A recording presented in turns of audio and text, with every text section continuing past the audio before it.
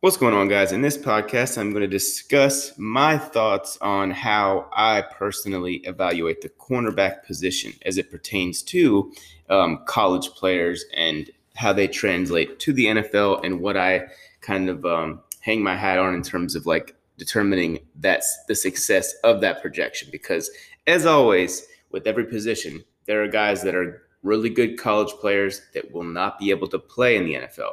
It's just the way it is. So keep that in mind as we move along here. So we're going to talk about, and also as always, it's I don't have with the cornerback position. I don't necessarily have a priority in terms of like, okay, I want this, and then I want this and this and this. I think that it's always about the combination of what's your combination of how you win and how does that translate to the NFL game. Okay, so obviously there are differences in corners, right? There are many different kinds of corners. There are man corners, zone corners, slot corners, outside corners, et cetera, et cetera. There are ones that can do both or everything, all the above. And those guys are cool and fun to evaluate. But there's, you got to know what you're looking for, right? So in general, me, because I'm obviously not affiliated with an NFL team, I personally have a type, I guess you could say, right? If I don't have a type when it comes to like slot receiver or slot corner or an outside corner. I identify kind of what those guys are. Like, okay, so this guy is probably a slot guy, and then I evaluate him based on that. And then I also keep an open mind to the fact that maybe they could play outside or safety or whatever it is. But I also so I just identify that, and then I just go based on that. I don't necessarily. Obviously, I value outside corners a little bit more just because that's how the league does. So if I have like a very similar grade or an equal grade on an outside corner and a slot corner when I'm making my rankings, if I had to lump them in together, which normally I just make a separate ranking for slot corners, but I would have to put the outside guy ahead if I had to come up with a ranking of that nature. Anyways, so this is one of the positions where you will actually hear me say speed, particularly deep speed, it matters a little bit more, right? If you're not, especially on the outside, if you're going to play outside at the NFL level, you're going to have to be able to run a little bit. And I don't really care if you ran a slow 40 time, right? Or, and also it's relevant to the kind of corner you are, right? Because if you are a guy that we know is going to be a zone corner, like Trayvon Diggs, for example, I wasn't too terribly concerned with his lack of deep speed because I understand that whoever drafts him is likely going to play more of a zone-heavy scheme. They're not going to ask him to play up and press man coverage against Tyreek Hill, which nobody can do, by the way. But they're not, you get what I'm saying. They're not going to ask that of him. So it's just like within what he does, and that's probably the reason why I think he fell to round 2.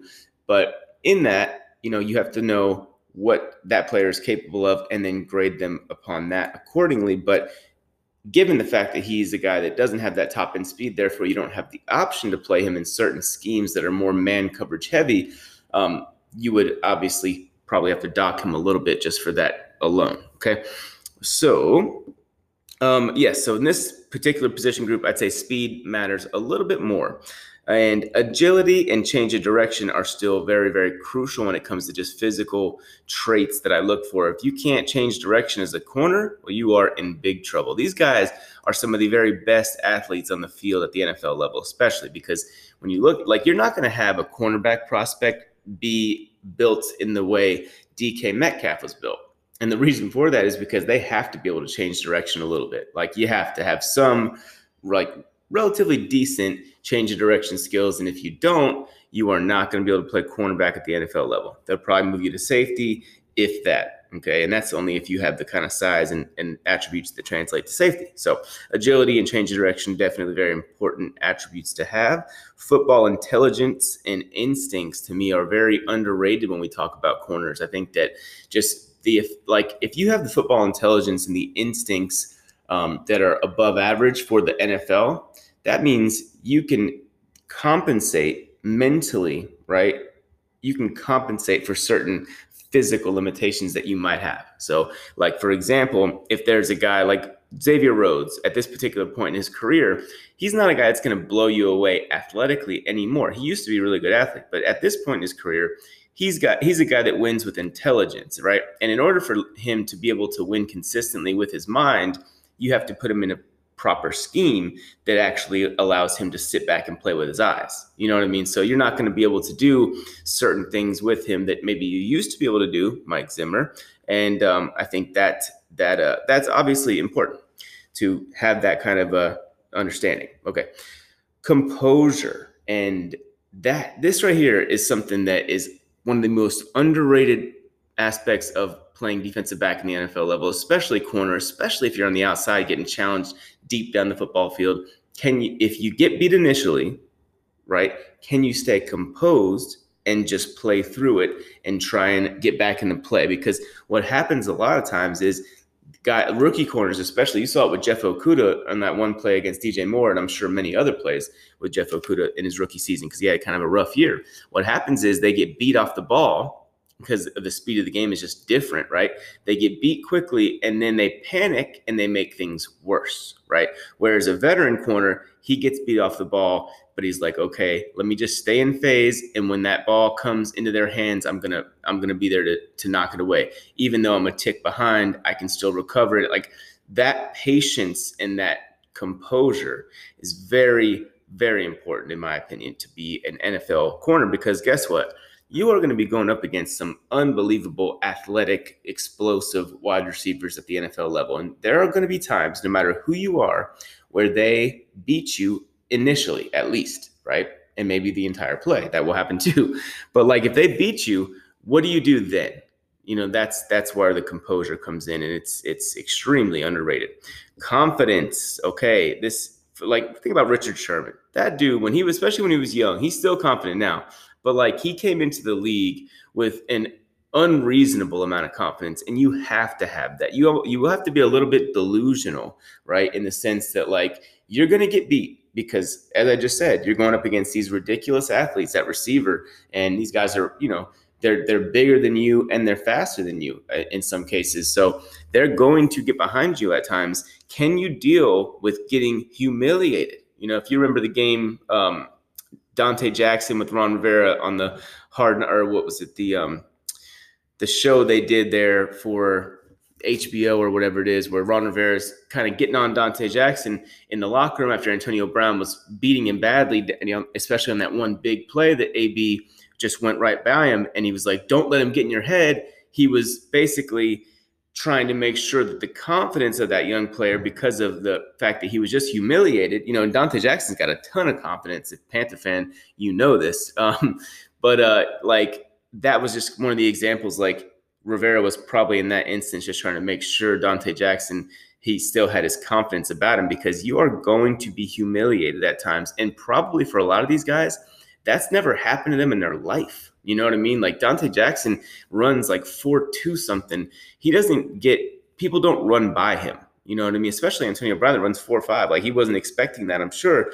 And, I'm not even going to get to the specifics of that play, but the point I'm making is, do you have the confidence enough to bounce back from that? And there's different kinds of confidence too. It doesn't always have to be the Richard Sherman, bold and brash kind. It could also be the kind of James Bradberry. James Bradberry is like awkwardly silent, at least to the media. He's a guy that's very quiet, but when you listen to what he's actually saying when he's being interviewed, you can see the confidence when you really think about it. For example, I remember an interview I watched of Bradberry after his very first preseason game as a rookie against the Baltimore Ravens. They asked him what his expectations were going into the game, and he literally said, he started to say, well, I don't want to allow a catch. I don't want to get caught on. And then he goes, well, I guess this is the NFL, so maybe, I don't like. He basically had to dumb down his confidence level when interacting with the media. He was saying what his real goal was. He didn't want to allow a catch in his first ever game. So that's kind of insane for a kid coming from Samford, not Stanford, Samford.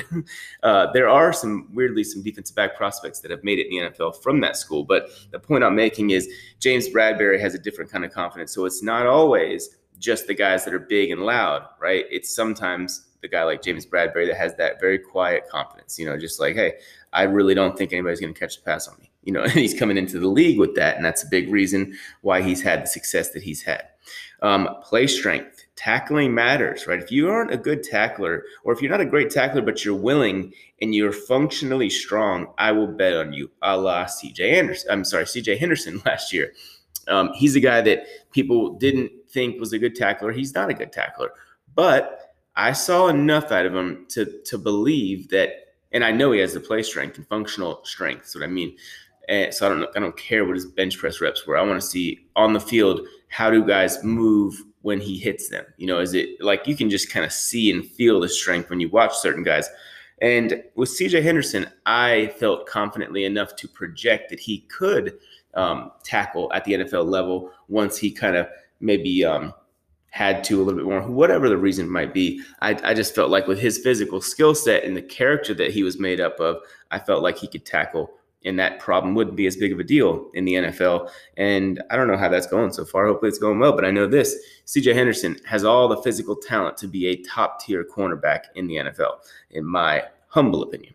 Let's see here. Athleticism and explosiveness. Again, CJ Henderson is the kind of guy is the poster child of that for me. When I watched him last year and I was watching his film, the more I watched it, the more I was like, dude, this guy just moves different. He moves even much different than Jeff Okudah, who obviously went way ahead of him, or a few picks ahead of him in the draft. But to me, CJ Henderson is just a different kind of mover, right? The fluidity and just the kind of, you can see a lot when the footwork, when they're mirroring from press coverage and just the way they move, you can tell when the athleticism and the explosive movement skills are there. And I think that's obviously very important for the cornerback position in the NFL.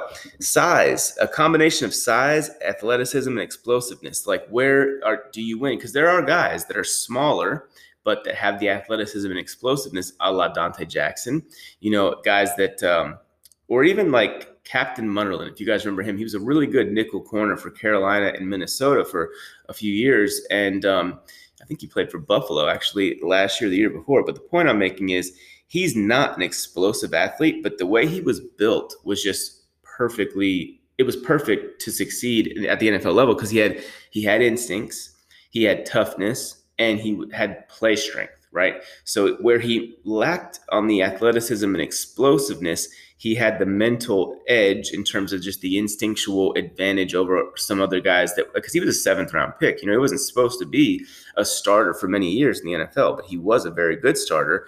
And if I'm not mistaken, I think he leads the Panthers in terms of interceptions returned for a touchdown or something like that. He was and that's just a telltale sign of a guy that in the right scheme, right? Not a scheme that you ask him to play a bunch of man coverage, but in a scheme where you let him kind of just feel for what's happening, he can compensate for things. And he has the combination that works for him of size, because he was short, but he was stout, right? So he has the combination. He found a combination that works for him in terms of working at the NFL level. Man coverage, zone coverage, can you do both? Are you limited to a particular scheme? Like I mentioned earlier about Trevon Diggs, you're going to have to knock him down a little bit if he can't do certain things that other guys can do. Like if there's a guy that can play, man and zone, or play, that can also run 4-4, you're going to obviously have to have him above him, right? And that's another reason why I think that CJ Henderson was the guy to keep referencing him. He's someone that I think could do literally anything you want. I mean, obviously he can play man coverage against the best receivers in the NFL, in my opinion, or he will be able to. But he's also a guy that you could put in zone. He had that interception in week 1 from a zone coverage look against the Colts. So he can do all of those things. And I think that's where you kind of like have to give the edge to him over a guy, even over Jeff Okudah, which is what I thought last year going into the draft. All right, ball skills. And I'm not talking about just interceptions, but are you able to disrupt receivers at the catch point? Like, do you understand how they're going to catch the ball and when to rip it out of there, and when to try and, knock that football out of there at the catch point? Are you getting your hands on the football consistently?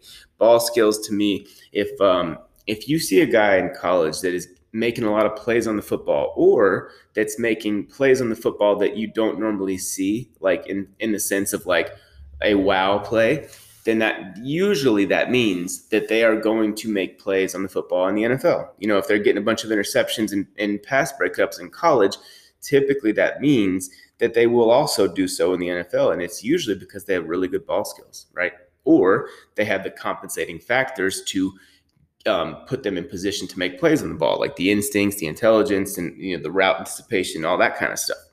And that brings me to this point, actually, is it's physical compensating factors and or mental compensating factors and or both, right? So if you are a guy that has elite physical traits and then you also have elite instincts, well, now we're looking at someone that's just, that's a pretty easy projection, right? But if you're a guy that has limited physical traits, but you have elite mental, like I keep going back to, the instincts and the intelligence aspects of the game, if you understand those types, if you're great at watching film, all that kind of stuff, you can compensate for your physical limitations and vice versa. So that is something that's obviously very important. If corners, you have to be smart, man, because the NFL, they're trying to make you do the things that you can't do, right? Then they're trying to attack you at your weakest point. The schemes are so elaborate a lot of times. They're really trying to take advantage of you in making things as difficult as possible on you. So to have those compensating factors is definitely an important aspect of playing corner in the NFL, and really at any position, that as far as that one goes. All right, competitive. How competitive are you? Do you hate to lose? Dave Gettleman always says this. I want guys that hate to lose. I don't want guys that want to win, because everybody wants to win. I want a guy that absolutely hates to lose, right? I think that's, competitive nature, right? Jair Alexander coming into the draft, you saw that competitive nature in him. And even Jeff Okudah had that as well. Probably still has that, I'd say. But yeah, how competitive are you? How much do you absolutely hate to lose? Because that's definitely a big factor. And then your motor. I mean, this is something that for corners, especially because of how fast they typically are at the NFL level, like when they see the ball going away from them, do they pursue the football? You want to see that, because if a guy's going down the field and he's running free, if you give up on the play immediately, well, you have no chance to catch him. But if you don't give up on the play, a la the DK Metcalf play where he turned into a defender, you can make that play and you can make huge plays. Because if you remember on that DK Metcalf play, and I know he's a receiver, but he turned into a defender in that instance against Arizona, the Cardinals didn't end up scoring on that play, right? So that, plays like that, if you have a high motor and you constantly run the ball, I think that's absolutely crucial. And it's a great bonus point to have. And then just playmaker. Do you have the it factor? Do you have the, just the knack for making big plays? That's what really got Josh Norman paid the way he got paid, is because he had the it factor. Richard Sherman had and has the it factor. Those kinds of, like Tyrann Mathieu, he makes plays in big moments. He's got the it factor. So I think that right there, just being a playmaker, Deion Sanders is the perfect example, right? He had the it factor to the point where they just wanted to figure out different ways to get the guy the ball. They'd line him up at receiver and throw 50-yard pass to him. And that's just, they'd line him up as a, punt returner, a kick returner. And he was just that talented. When he got his hands on the football, he made plays, and he got his hands on the football a whole lot. Even if he was just a defense or just on defense, he would get his hands on that damn football. So being a playmaker at that position specifically as it pertains to the NFL level, and even Captain Munro, let me give a shout out to Captain. If you're going to lead an organization in their history in interceptions returned for a touchdown, well, that means you've got that it factor. So I think having that it factor is definitely an important part of playing the cornerback position at the NFL. So typically this year, as I watch more film, I'm going to start sorting my corners, and how I will sort them personally is I'll do outside corners in one bracket, and then I'll do slot guys in the next. So that's what you can expect from me moving forward. And I appreciate you guys for listening to this pod, and I will see you in the next one.